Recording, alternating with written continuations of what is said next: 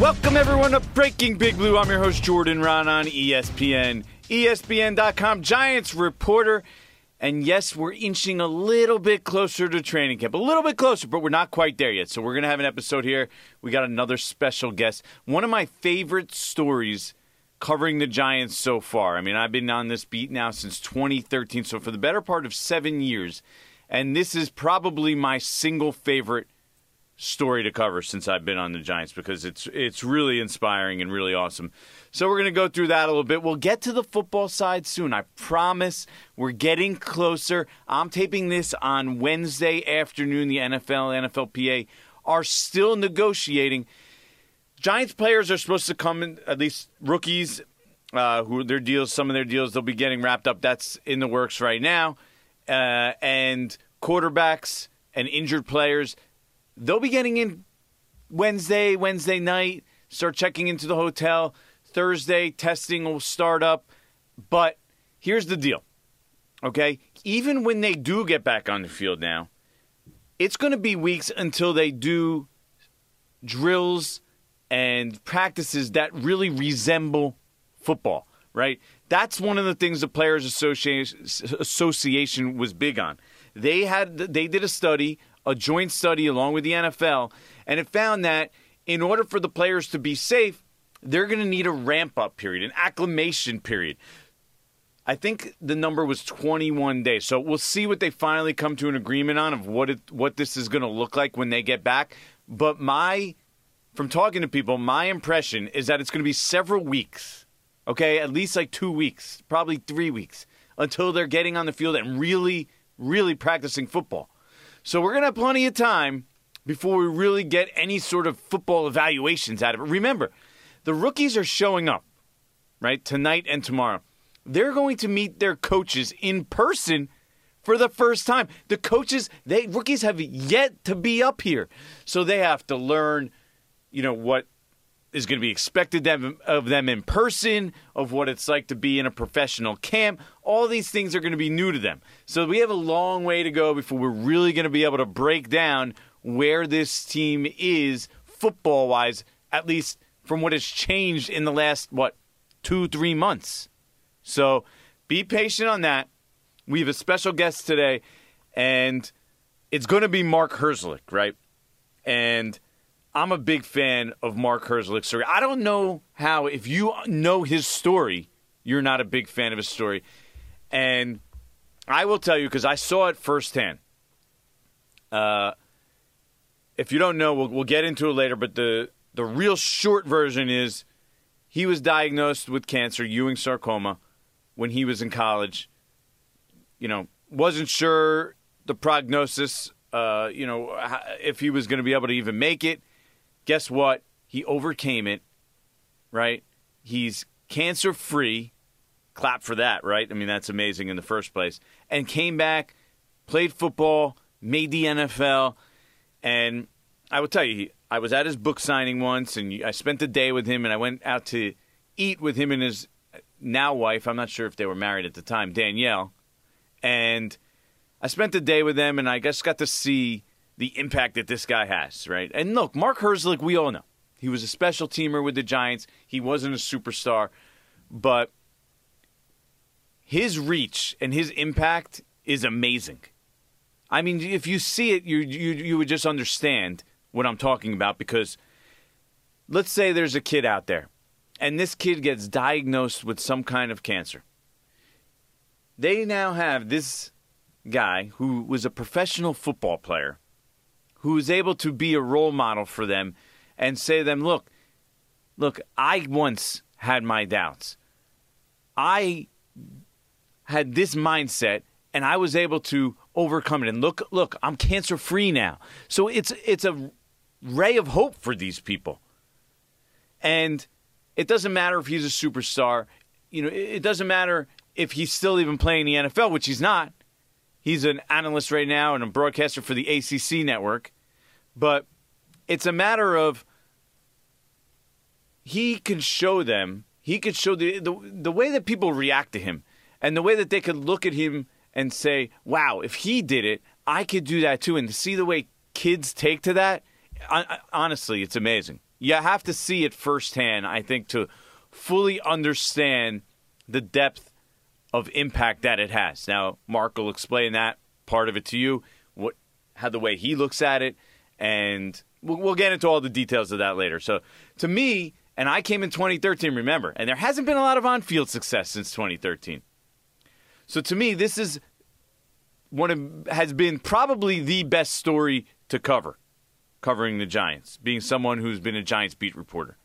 To me, I've really enjoyed it. It's the best story that I've covered because it's uplifting, it's just inspiring, and it just, you could just watch it if you could just watch it from a distance, you'd sit there and you'd smile. Because it really is. It's truly inspiring, and you realize the courage and just the ability to be a role model that Mark Herzlich has, and he still is this day to a lot of people.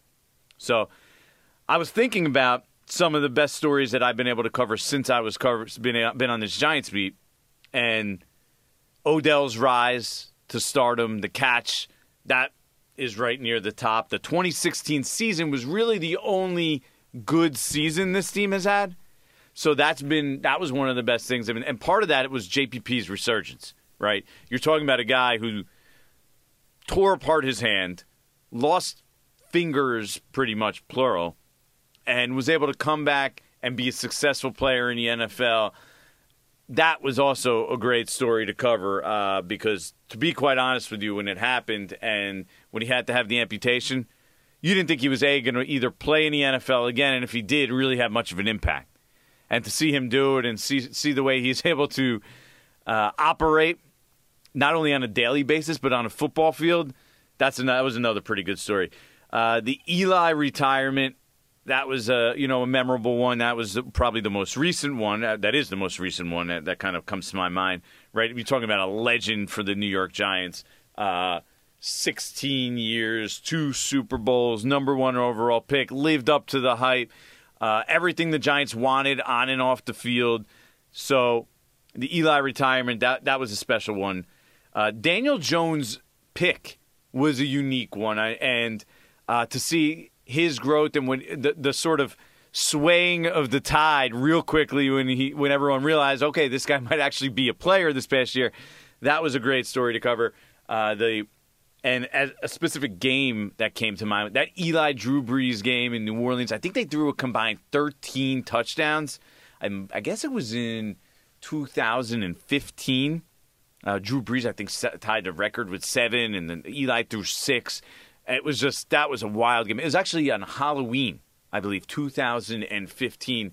One of the craziest games you'll ever see. At 52-49 final. So these are some of the great stories that, to me, that I've been able to cover. I might have missed one or two. If I did, feel free to reach out to me and tell me, moments since 2013, moments that kind of stuck out to you. Maybe you look at as your favorite moments of these last 7 seasons or so. And but to me, this Mark Herzlich story, and to be able to see some of it firsthand and the impact that he has, it's been great. So let's get to it. On to the next one. All right, let's bring in this week's guest. We have Mark Herzlich, former Giants linebacker, star at Boston College, now an ACC network analyst, so technically one of my coworkers, basically. And I will say this when I bring Mark on because I truly believe this. And I started covering the team in the middle of 2013. And this is one of my favorite stories to have to cover. Was your story, Mark, especially when I read your book and you read the full background of your story and how you got to the team and how you got to the NFL and everything that you went through to get there. It really is an inspiring story. So welcome, Mark. I appreciate you the time and having you on, and I hope all is well on your end. Yeah, appreciate it, Jordan.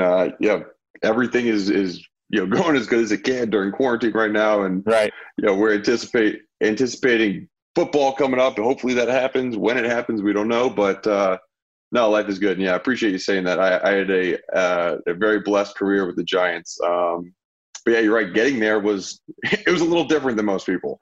Right. No, for sure. So All right, we'll get to the current stuff later. Let's start with that, right?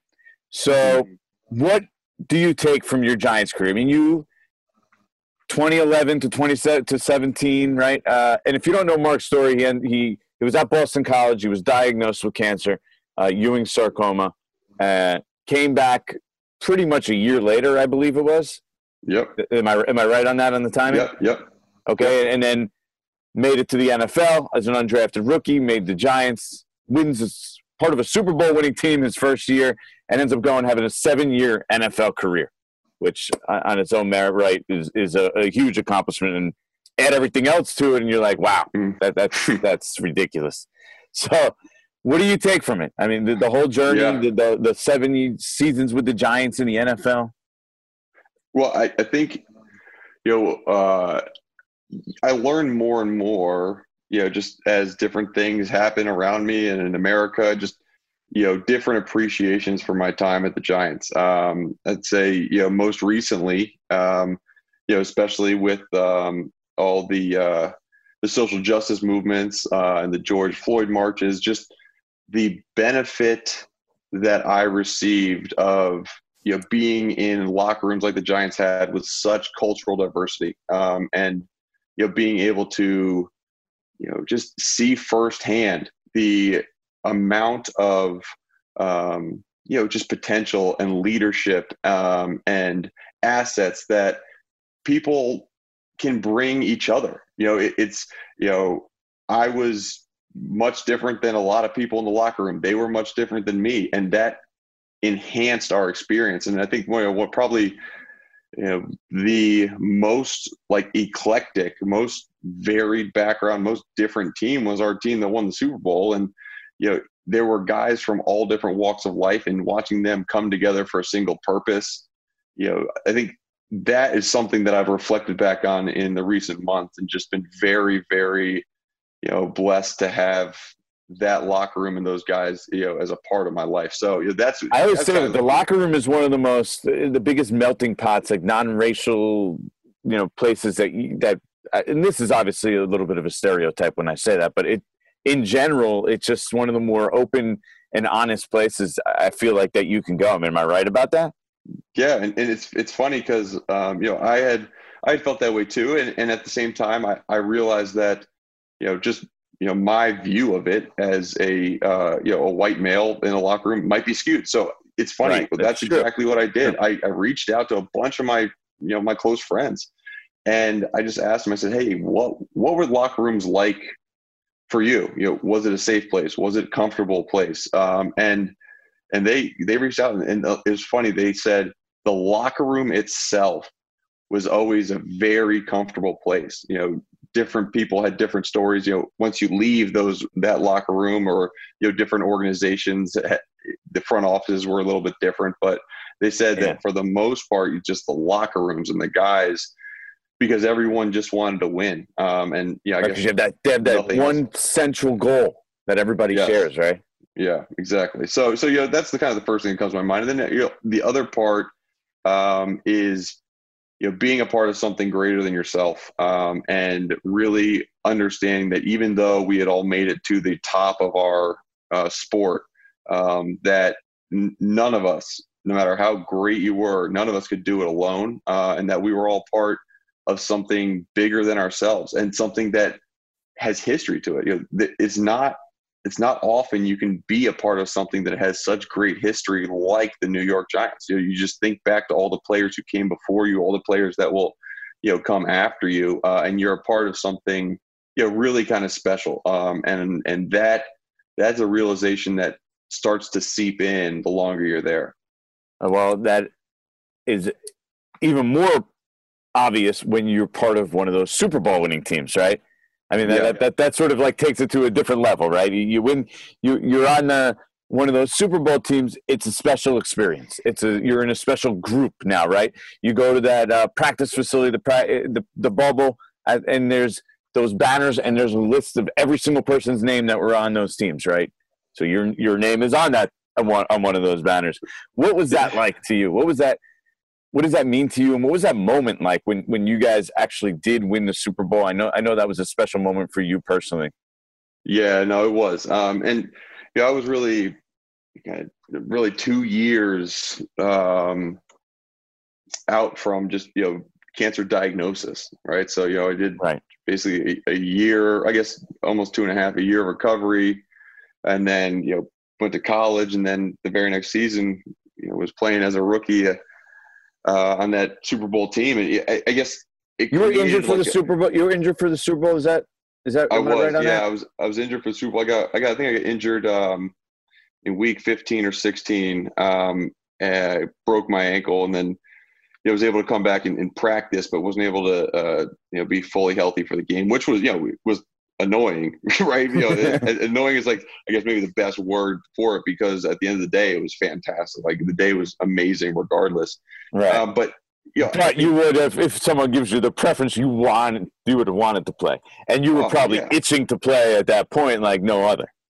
yeah, oh for sure, you absolutely want to. But I think when I guess when the that Hail Mary goes up, and it gets knocked, Kenny Phillips knocks the ball down and it hits the ground, and I run out in the field and the confetti's streaming down and everything. It was interesting. It felt like kind of like a crescendo of culmination of being diagnosed with cancer, fighting back, and just kind of being like, okay, we finally, that part is over. But it was interesting that only maybe the medical side of it was over and the recovery side of it was over, but it kind of even launched the ability and the platform to continue to affect others and help others who have been diagnosed. And I know you were around for a bunch of the hospital visits, and when we would host the J Fund kids come, Yeah.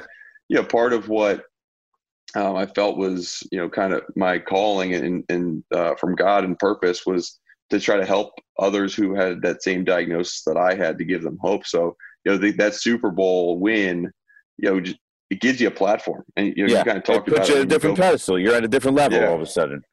yeah, exactly. And so that, I think that was just obviously a really awesome point of the career, and then kind of validated a lot of the things that I wanted to do outside of football as well.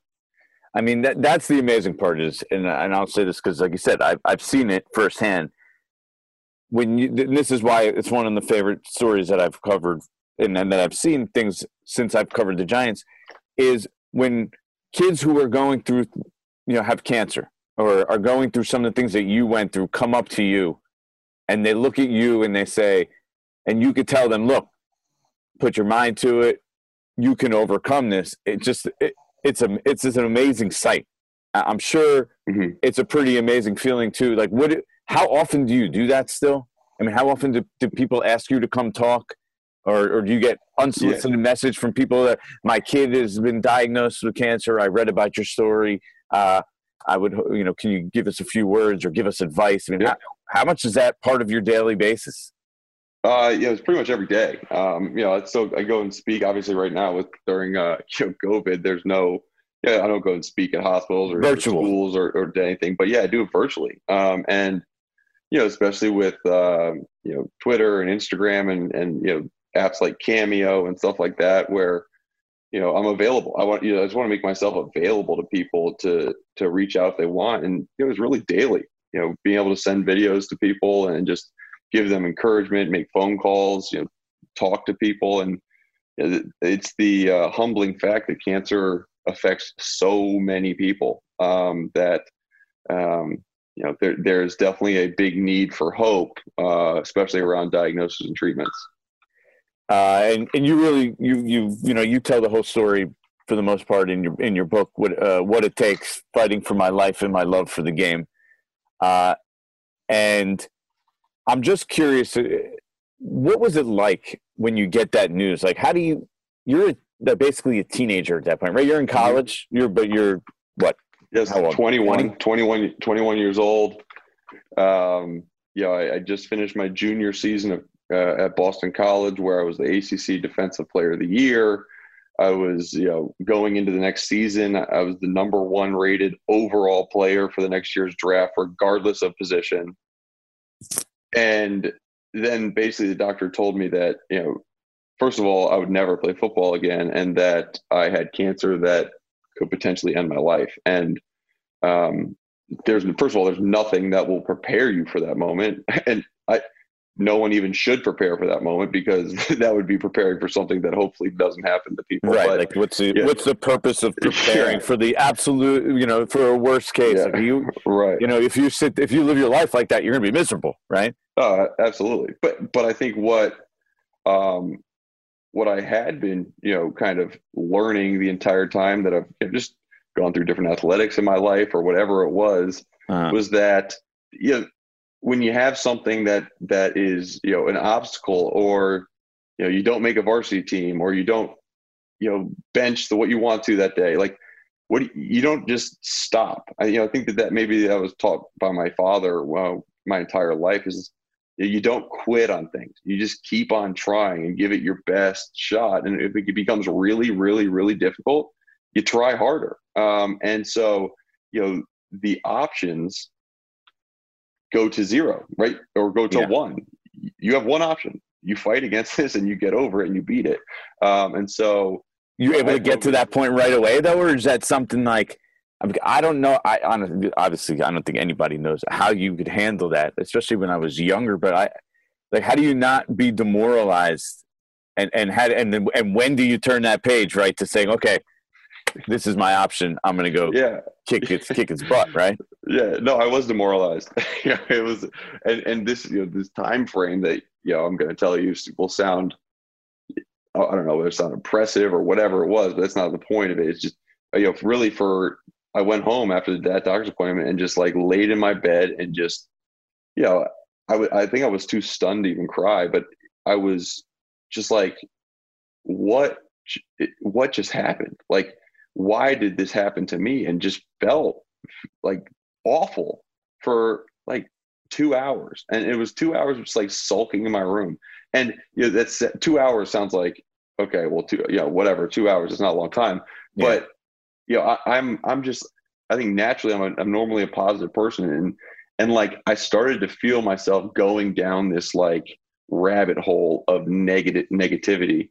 And I remember looking at, I had pictures on my wall from, and the stories in the book too, but when I had pictures on my wall from high school, and I was a big running back in high school. I was 6'4", 260, playing fullback in high school, and I was carrying the ball, and my left leg, which is where the cancer was in my left quad and femur, was like planted in the ground, and I just, you saw like the strength and the power coming out of that leg. And I looked at it, I said, I'm not going to just sit back and let that leg right there in that picture be the thing that kills me. And so I made a decision to just, okay, I don't know what I need to do, but I need to do something. So I walked downstairs and I found my dad, and I looked at my dad and I said, Dad, I'm going to be okay, and I'm going to play football again. And he basically hugged me and he said, okay, let's do this. And it was like, all right, now let's go. Like, let's do this thing. I don't know exactly what we're going to do, but let's do it, and let's get back to where we want to go. Right. Yeah. And you did. And so, yeah. So you get the clearance, right? Mm-hmm. And you announce it to the world on game day, right? 2009. Yep. Take us through that decision to do it on game day, and the whole, where does that day stand on when you think of like big days in your life or big events in your life, where does that sort of rank? Because that's one of the first things when I think of you that comes to my mind.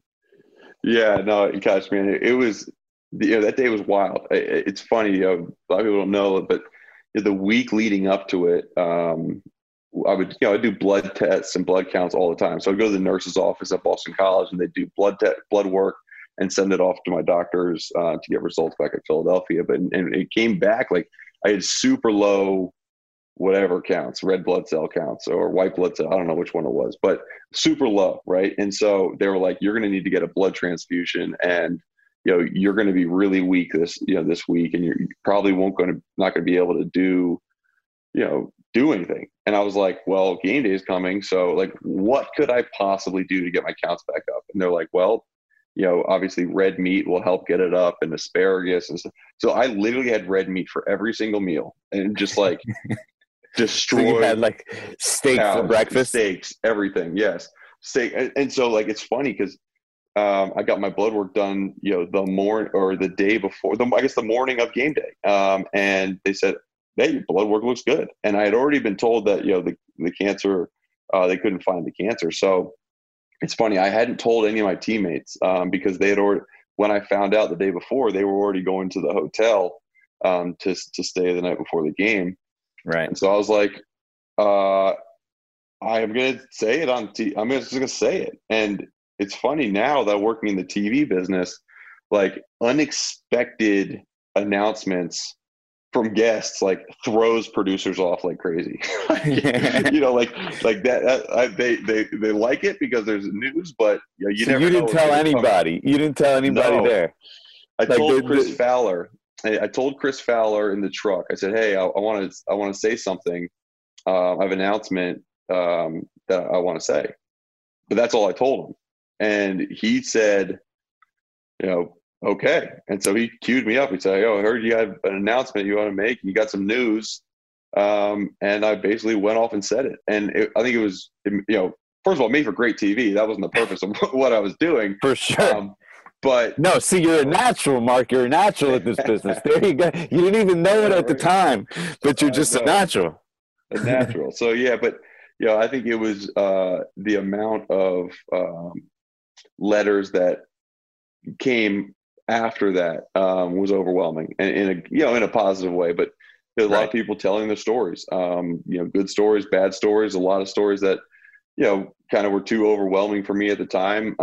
But it made me realize that, there was a purpose behind my health now. And I could use my health and my career as a way to give back and help others. So yeah, it was a monumental day for sure. Yeah. So then you play that 2010 season, play 13 games at Boston College, right? And you end up going undrafted and signed by the Giants. Yeah. Like you said before, there was a time where you were the number one player in the country. 18 months before. Right. Do you ever wonder what if, just on the football side? Oh, yeah. So what do you think? What do you think about?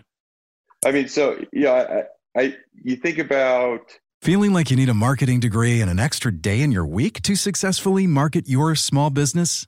Let Constant Contact do the heavy lifting for you. Constant Contact's award-winning marketing platform has powerful tools that make it easy to grow your audience, engage your customers, and sell more to boost your business.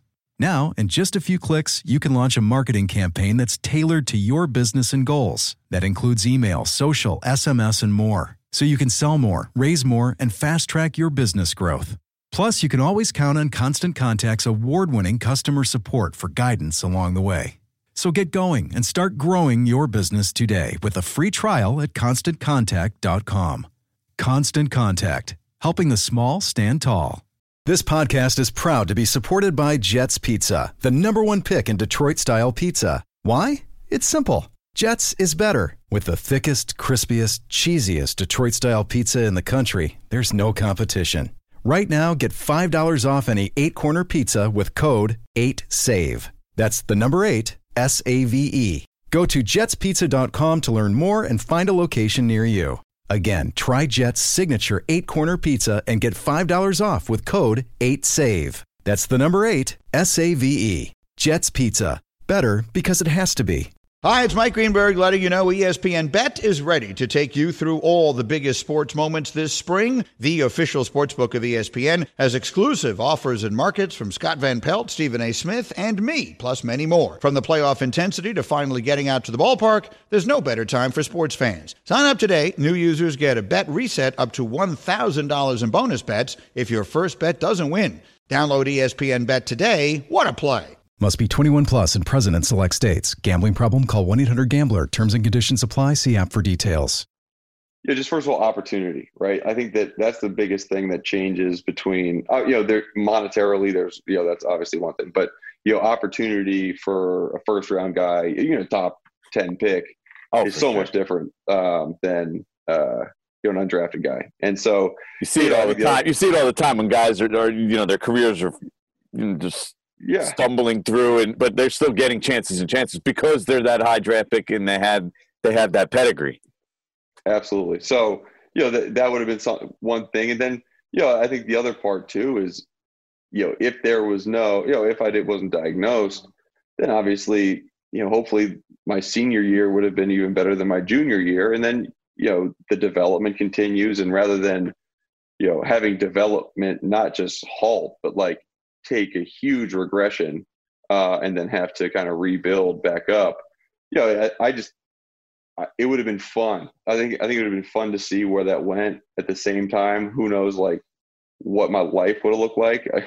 Right. I love my wife and my son and where we live and just everything. My ability to give to charity and relationship with different families and kids fighting cancer, like all that stuff. Like, who knows what it would have been like. So I do look back every now and then and be like, man, wonder what it would have been like. But Right. I would not. It's a weird to say, but I don't think I'd trade my current life for that any day. Right. No, definitely not. I mean, I could totally understand that, and it makes perfect sense. But when you're trying to come back, though, is there anything that you're like, you obviously worked your butt off to get back to where you did get to, right? You worked your way back into the NFL. Was there anything, though, physically that you were like trying to get back to, maybe strength-wise or agility-wise, before that you felt that you had beforehand? That was always the struggle to get back to that point. Yeah, well, so it's funny. Your mind plays weird tricks on you. Like, you get to the point, I think, athletically, especially when I was in my junior year and kind of firing on all cylinders, that I could do things and not think about them.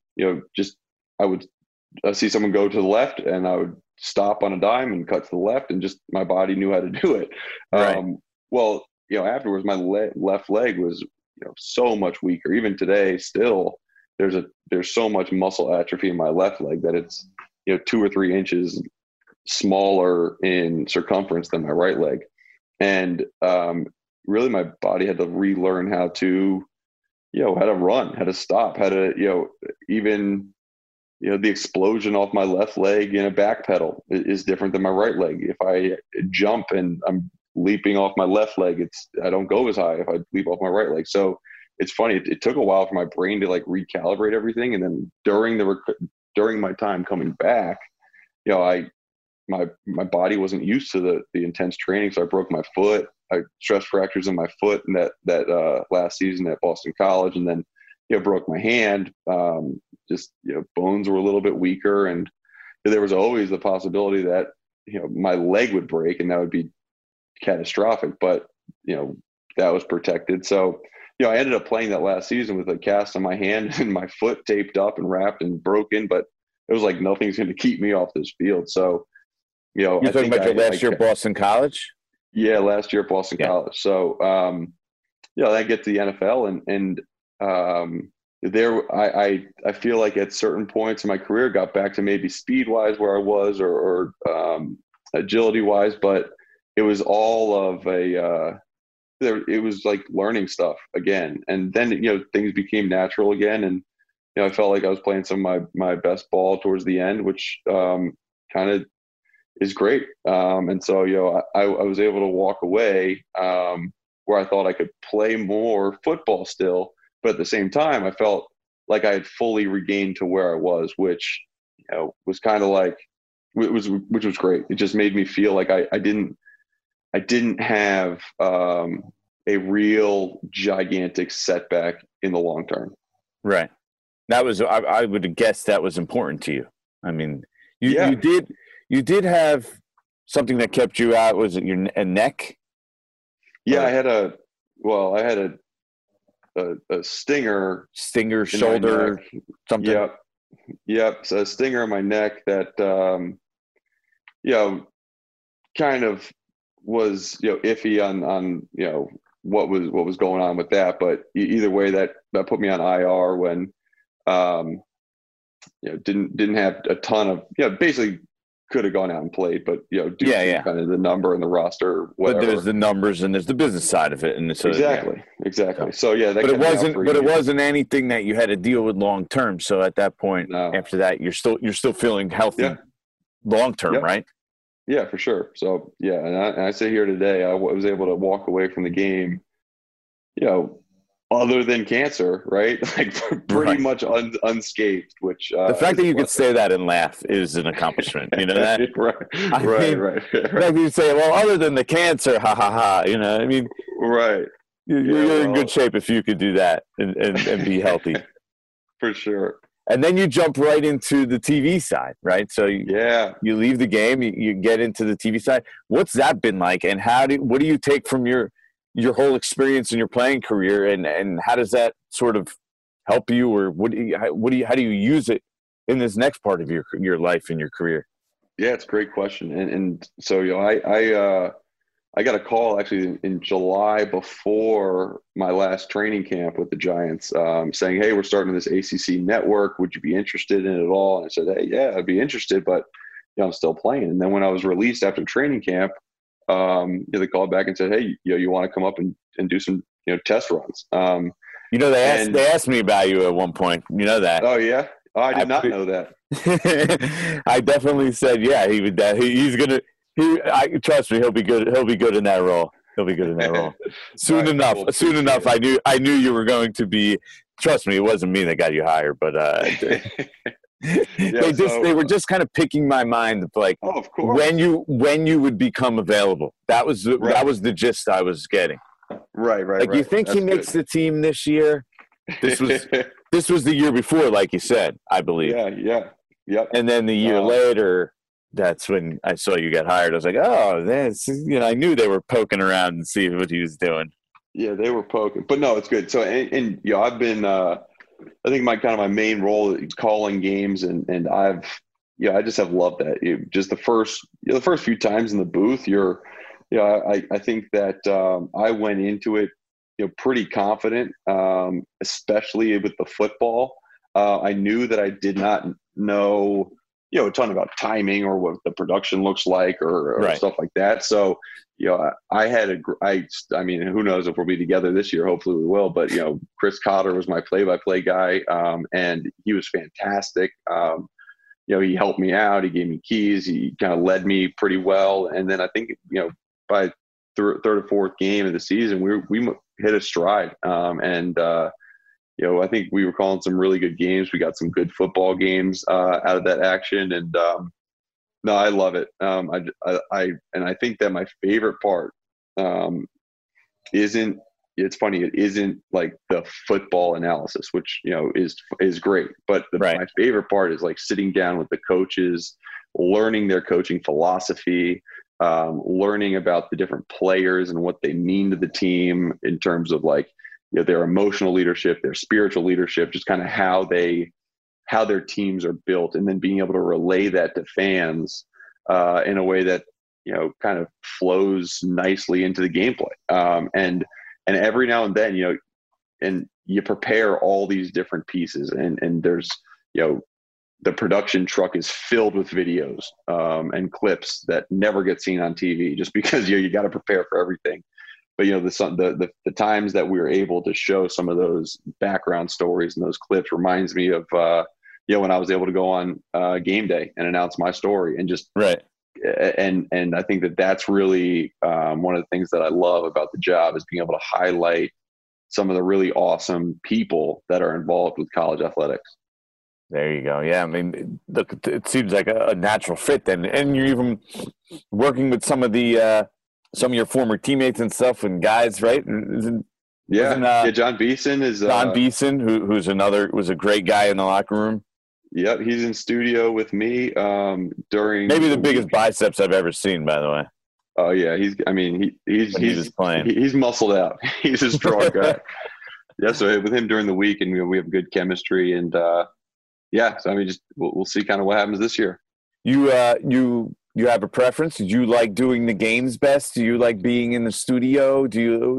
What's next? Where's the future? If you had a crystal ball and your own preference, where would that take you? I think I would like to do games. I mean, I really like calling games. I think it's more of a challenge for me, which I like. So, if I could kind of draw up my path, I would continue to do a little bit of studio stuff, but I would be every week on the road doing games. I enjoy that atmosphere, and I enjoy kind of the elongated, narration of a college football game. Yeah. Well, like you said before too, like I don't think people realize you get all this information. You don't even use half of it, right? Right. You're just collecting all this data and information, and you never really know even when you're going to use it. And that's the beauty of it. You're just going and learning and collecting all this stuff, and then as it kind of goes in the flow of the game, then it just naturally comes to you because you've done that work, right? You've done that background, and then and it shows when people are prepared and when people aren't prepared, right? Like that's the difference, I think, between good and great people in this business is the preparation and just that knowledge that's just sitting there in your brain that you don't even know you need. Absolutely, very true. I'm happy for you. And I do appreciate the time. I was looking at your stats: 88 games, 138 tackles, 1 sack. Do you remember that 1 sack? I do. I think it was on Mark Sanchez. It was on Mark Sanchez. Yeah, I was looking it up. Yep. I had a couple other close calls, but that was my one sack. 1 sack. Mark Sanchez was at week 17 against the Eagles. It's funny. Mark works for ESPN college football. Yeah, that's what I'm saying, of course. And it's funny. He was talking about that game, and he was like, because they were running like that read option play all the time. That zone play where the quarterback just carries out the fake, and we'd been talking about all week, like the NFL rules state if the quarterback carries out the fake, you can hit him, smack him. And my job was to come off the edge every single time and hit him. and I did. And it was funny. He goes, Herzog, will you stop hitting me? And apparently he said, I got up and I growled at him. So that's, I guess, I don't remember, but I guess that was my mindset during that game. Was that a common thing for you to growl at people? I don't know. I don't remember, but apparently it was. You also had 2 kick returns in your career, which I found kind of funny. It's like looking at the numbers real quick. Yeah, I was never a fall on it guy. I wasn't going to fall on it. I was going to get some yards, get some positive yards to the team. Absolutely. I mean, hey, if you get that opportunity, what's the use of falling on it? That opportunity is not going to come ever again, Absolutely. All you got to do is not fumble. You fumble and you're in big trouble. Yeah. That was – I would hold on Tom to that. Coughlin wouldn't take too well if you fumbled that. No, not at all. You still stay close to Coughlin and a lot of the people from that 11 team? Yeah, we so I'm still on the board of Tom Coughlin's J Fund charity. So I see him and talk to him frequently, and still from that 11 team. You got to know a little bit some of those guys that came in as rookies with me, with Prince Amukamara and Spencer Pasinger and Henry Hanoski. That we're all still very close, and I think one of the things cool is about kind of still living around the New York area. As I'll go back to games and see a bunch of guys right from the good old days, and we are all still very close. Yeah, that was a good crew. Spencer Pasinger, by the way, I mean he surpassed everybody with his fame, right? He's super high. He's Mr. Hollywood now. I know. I mean, he has a TV show, for God's sakes. Not just a TV show, like the TV show. I mean, it's like I think it's awesome, and it is a good show. I enjoy it. The All American we're talking about here. Yep. Based on his life, he's a producer. Yeah. On the show, it's darn good. It's darn good. He's been a creator just ever since I've known him. Just creating things and stuff, and it just blended perfectly in this world. And he's the owner of a couple, 2 or 3 coffee shops in the LA area. He built them out and runs them. So I think it's called Hilltop Coffee. But yeah, so he's definitely an entrepreneur. It's really cool. You got to make sure that this TV show gets to the point where the guy's in the NFL, right? And then you got to have, you guys make little cameos as yourself or whatever. Yeah, for sure. Or at least, I mean, it'll be easy to tell if he includes me or not. Because if there's a big white linebacker with a mohawk, then that'll be me. There you go. You something you mentioned at the beginning, and you were talking about this with guys and being in the locker room and the social justice. You were heavily involved in the players' side, represent players, the players' union. You were, I believe, on the executive committee for the Players Association. Yep. Well. I was on the executive committee, and I was treasurer for the past 4 years. So first on the social justice side, you, like you said, you were a white player in the locker room, stood out, looked different than everybody else in the locker room from that perspective. How would you handle everything that's going on, and if you were in a locker room today? Yeah, well, I think it's important to, especially as a white player, to listen, right, and to be someone who speaks up on behalf of your brothers and your teammates. So to me, that is a bond of brotherhood. I have seen firsthand, the injustices that happen. I grew up with a African American brother, and so it's real in this country, and it's something that it's something that I'm glad that is taking place in a way that I'm glad that this terrible tragedy has created a platform for social justice to occur and to be talked about and to actually make lasting change. And I think that's the hope. So as just a player, is first of all affirming the fact that there is injustice, and then being there to support my teammates and friends, and not just do it silently, but speak out in support of them as well. Yeah, it'll be very interesting to see how it plays out within locker rooms throughout the season, right? Like, I know I spoke to a bunch of guys, and their thing is, we can't just let this disappear, right? We can't just let this be once the season starts, or it just become, okay, we got to worry. It's all about football now, right? Mm-hmm. And now the idea is, how do we make it actionable?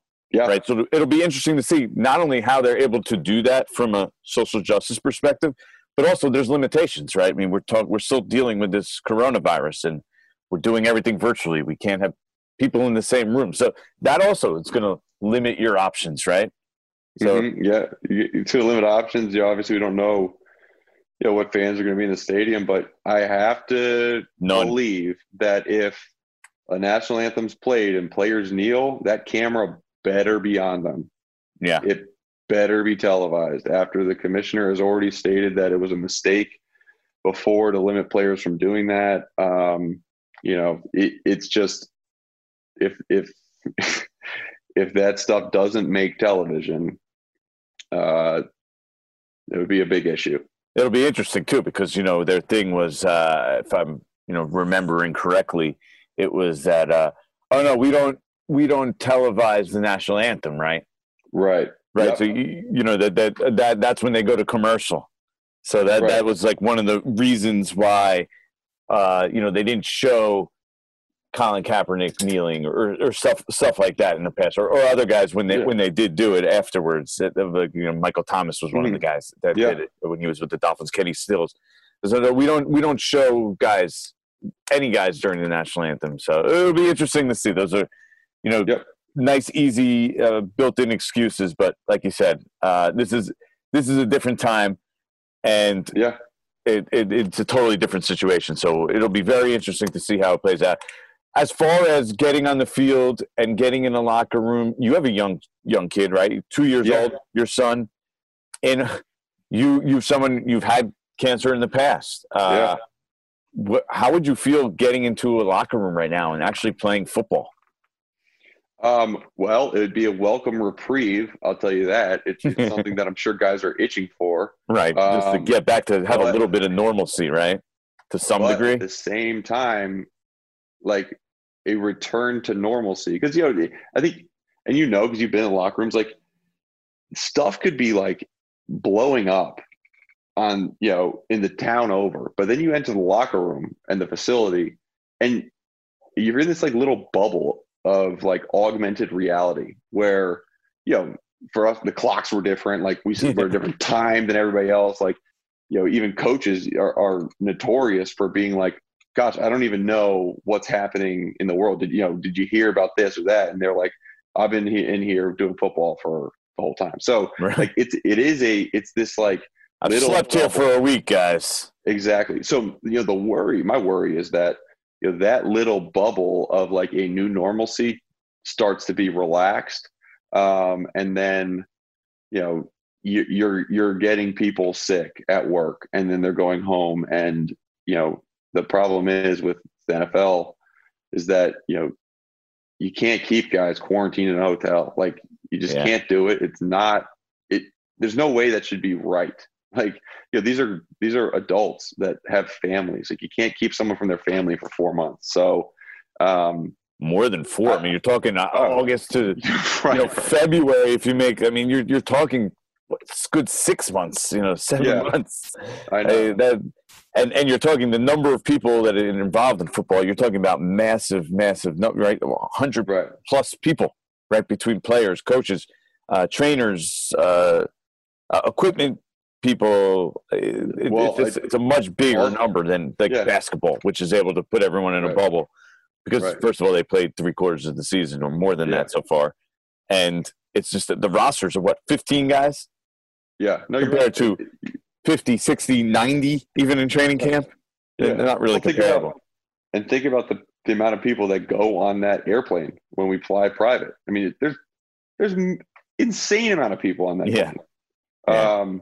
Well, some of those people are not going to be allowed. I mean, I've seen an outline of the rules. Like, there's a limitation who's going to be allowed in a traveling party. Oh, I'm sure. But at the same time, I just think that it would be kind of irresponsible for the union to even recommend players go back. Mm-hmm. Just because, one of the union's pillars, they have 3 pillars, right? It's fighting for wages, fighting for better working conditions, and then fighting for the health and safety of the players. Like if health and safety of the players is a pillar of what you do as a union, then I don't know how you can say, okay, your next door neighbors aren't allowed to leave their house without a mask, but you can go to work and tackle each other.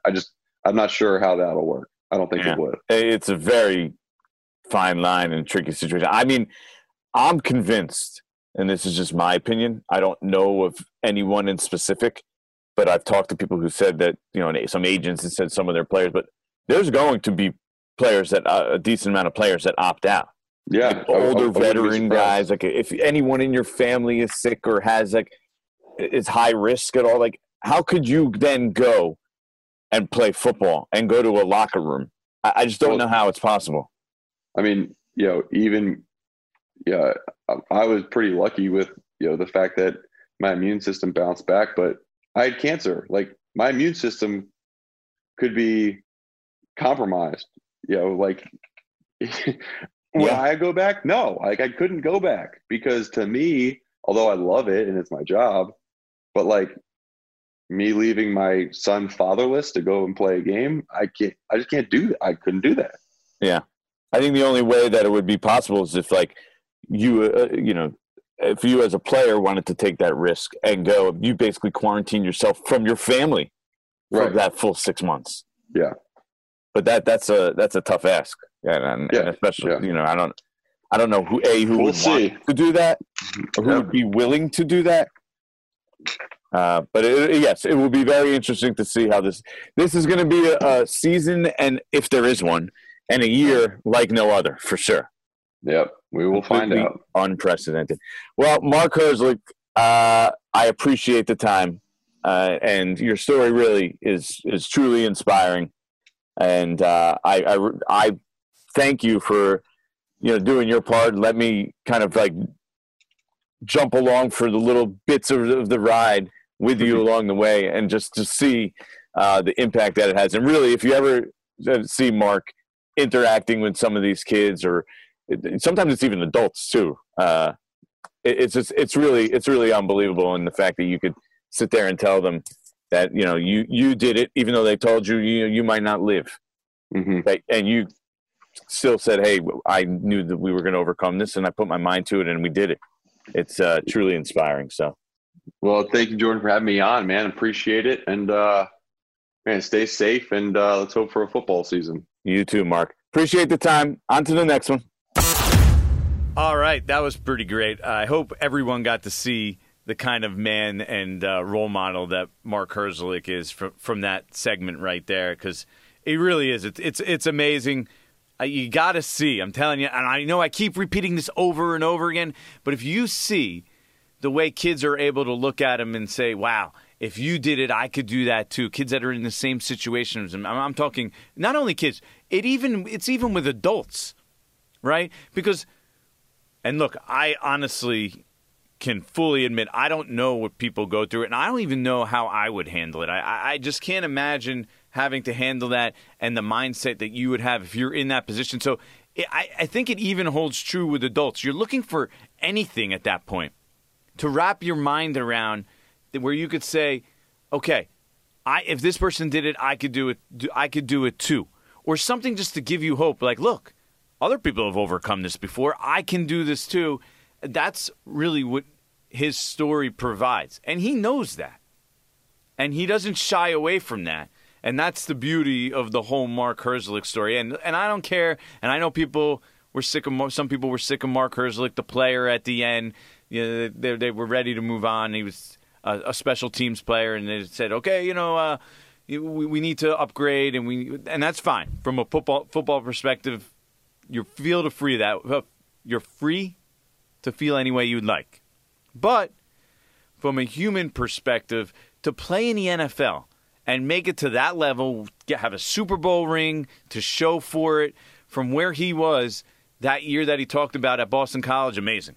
Just amazing. And I'm going to shift right here into the Jordan on the Beat section and tell you, like, I showed up in 2013. This is the part of this podcast, this episode, where I'm going to tell you what it's like to be a beat reporter for the Giants, or a reporter for ESPN, or somebody covering the NFL in general.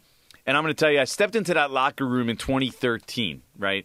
And the Giants were still 2 years removed from a Super Bowl at that point. So they had a bunch of good quality guys still left in that locker room from their Super Bowl year in 2011. But they had started to fall apart a little bit because their line had deteriorated. They got old at certain positions, specifically that offensive line. And so they were on the decline a little bit. But still, I stepped into that locker room, and there were guys like Mark Herzlich. And he mentioned Spencer Pasinger, Henry Hynoski. John Beeson was a great guy. He had gotten traded to the Giants probably like a week or two before I got there. John Beeson is a great guy. Like, he was a great locker room guy. He was a guy that just demanded instant respect. And to have guys in that locker room, you still had Justin Tuck at that point. I mean, he's one of the most respected guys I've ever seen in a locker room. Like, he knew what his role was. And his role was to play well, right? Because that's always number one.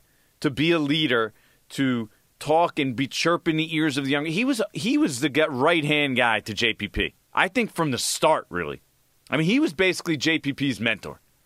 And just in general, he knew it was his responsibility to talk to the media and speak on big issues. So to have him in the locker room at the time with John Beeson, Antrell Roll was a guy who was never afraid to speak his mind, very well respected in that locker room, a captain on that team.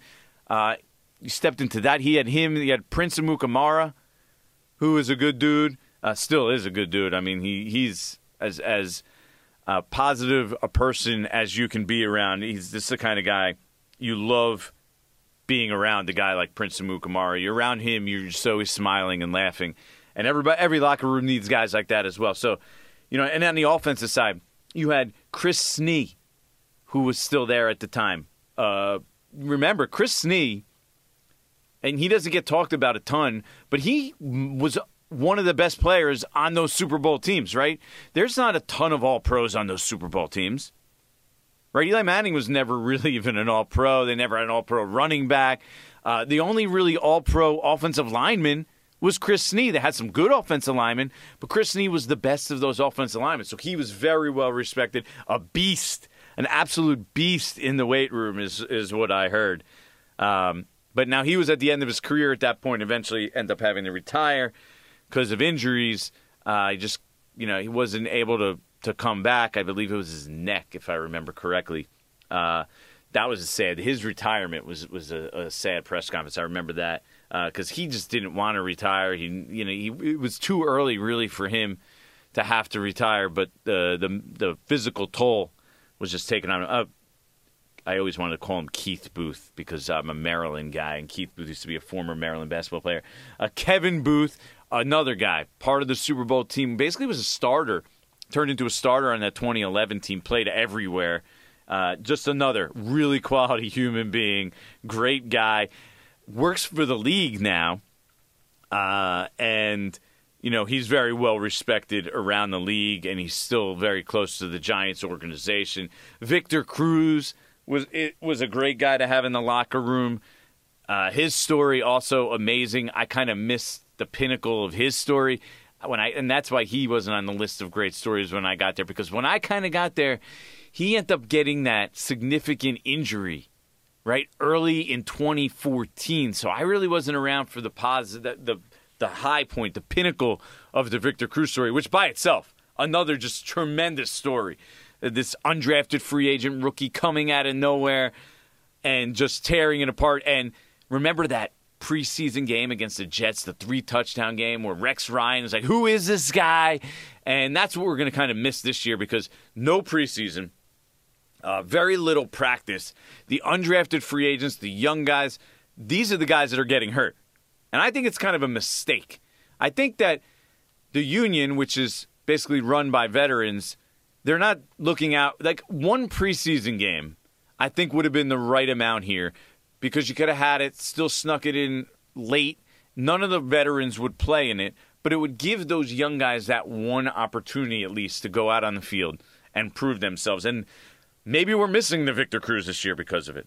So he was part of that locker room. And then, of course, Eli Manning was part of that 2013 locker room, always a quality human being, always available to talk and take everything on his shoulders. So stepping into that locker room, it was a pretty easy transition at the time. Because even though they weren't good, they were still, it wasn't a team where you're like, right now, this is 3 years in a row, this team is has the worst record of any team in the NFL. So they're a bad franchise right now. The Giants at the time, even though they had a rough year in 2013, you're still talking about a team at that point that had won 2 of the last 6 Super Bowls. 2 of the last 6 Super Bowls, which is pretty darn good any way you cut it. So it wasn't an atmosphere where everyone was like, oh, man, we got to get this straightened out. This is, we got to turn this around. This is a losing franchise. They were still confident in the franchise that they knew how to do things correctly, that they did things the right way. That, they had a couple bad breaks, like Kenny Phillips' injury, Chad Jones' injury. I mean, guys that were really good players. David Wilson, which was another. That was a sad one when he had to retire because that guy wanted to play so bad as well. There was some bad luck injuries. Akeem Nicks' foot. I remember Akeem Nicks was a stud. I mean, Akeem Nicks and Victor Cruz were ascending to that duo. I mean, that was basically 2 number 1 receivers, right, together on the same roster. And then they drafted Odell. So imagine if those guys hadn't gotten injured. But the Giants kind of hit a rough patch there with injuries and bad luck. So at the time, you could still pawn it off as, okay, their struggles are based on that.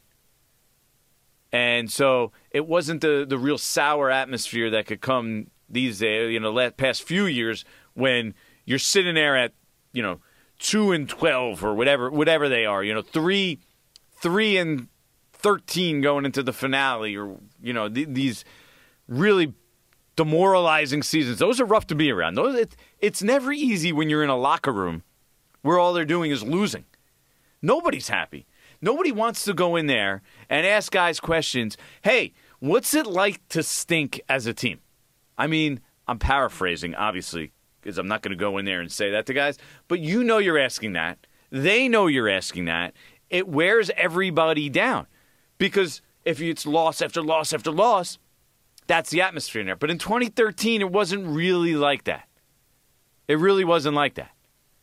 And at the end of the year, they kind of put it together. Even they started, 0-5, 0-6 till they beat the Vikings on a Monday night with, I'm drawing a blank on the quarterback. But for the Vikings, he had one start. Josh Freeman. Rated one of the worst starts in NFL history. But they were 0-5, 0-6, I believe 0-6 at that point. And then they kind of turned it around, and they finished 7-9? So they really won 7 of their last 10 games, which is pretty good. So there was still hope then going into the next season, the 2014 season, which ironically they ended up with Odell. But the organization was on the downswing at that point. But that locker room with Mark Herzlich and Spencer Pasinger, who we talked about, you should watch that show if you haven't already. I believe it's on FX, All American. Pretty good show. I enjoy it. So that was a really good locker room. Probably the best locker room that I've been around since I've been on this Giants beat. I think I could say that pretty confidently, actually, because that 2016 locker room was. You knew it was volatile, and that's kind of why it blew up on them afterwards, I believe. And that was a locker room with the DRCs and the Janoris Jenkins and the Snacks and the Olivier Vernons and Odell, where when everything is going good, that's a great locker room. Those are great guys to be around. But when things go bad, there was a bunch of guys in that locker room that it wasn't good to be around. And they started internally bickering, and there was some fighting internally, and it just didn't go well. It put a lot of pointing fingers over those couple of years, and everything fell apart real quickly. Guys giving half effort on the field, Janoris Jenkins at time. I mean, DRC getting suspended and walking out. These kind of things. Like when things started going bad, they didn't handle it well. So that 2013 season, that was different. So we appreciate Mark Herzlich for coming on, sharing his story. Love it. Big fan. I'm a big fan of his because I see what he does and the impact that he has on people. So we appreciate him coming on. And I promise we're going to get to football soon. We're going to do a Giants After Dark episode coming up. Next episode will probably be a Giants After Dark episode. Keep an eye out on Twitter, Instagram. I'll open the floor for questions coming or heading into training camp or the first few days of training camp, because we all want to switch now. We all want to fill that football itch that we have. So we're getting there. We're close. We're so close to the finish line. We're so close to getting there. We'll be there soon enough, I promise. That's the end of this episode of Breaking Big Blue. Remember, subscribe, rate, whichever podcast platform you're listening to us on. We're available pretty much on every podcast platform, ESPN app as well. And feel free to reach out to me. Instagram, Twitter, Facebook, email, however you can. I'll do my best to answer your questions. I'm Jordan Raanan. You're listening to Breaking Big Blue. See you next time.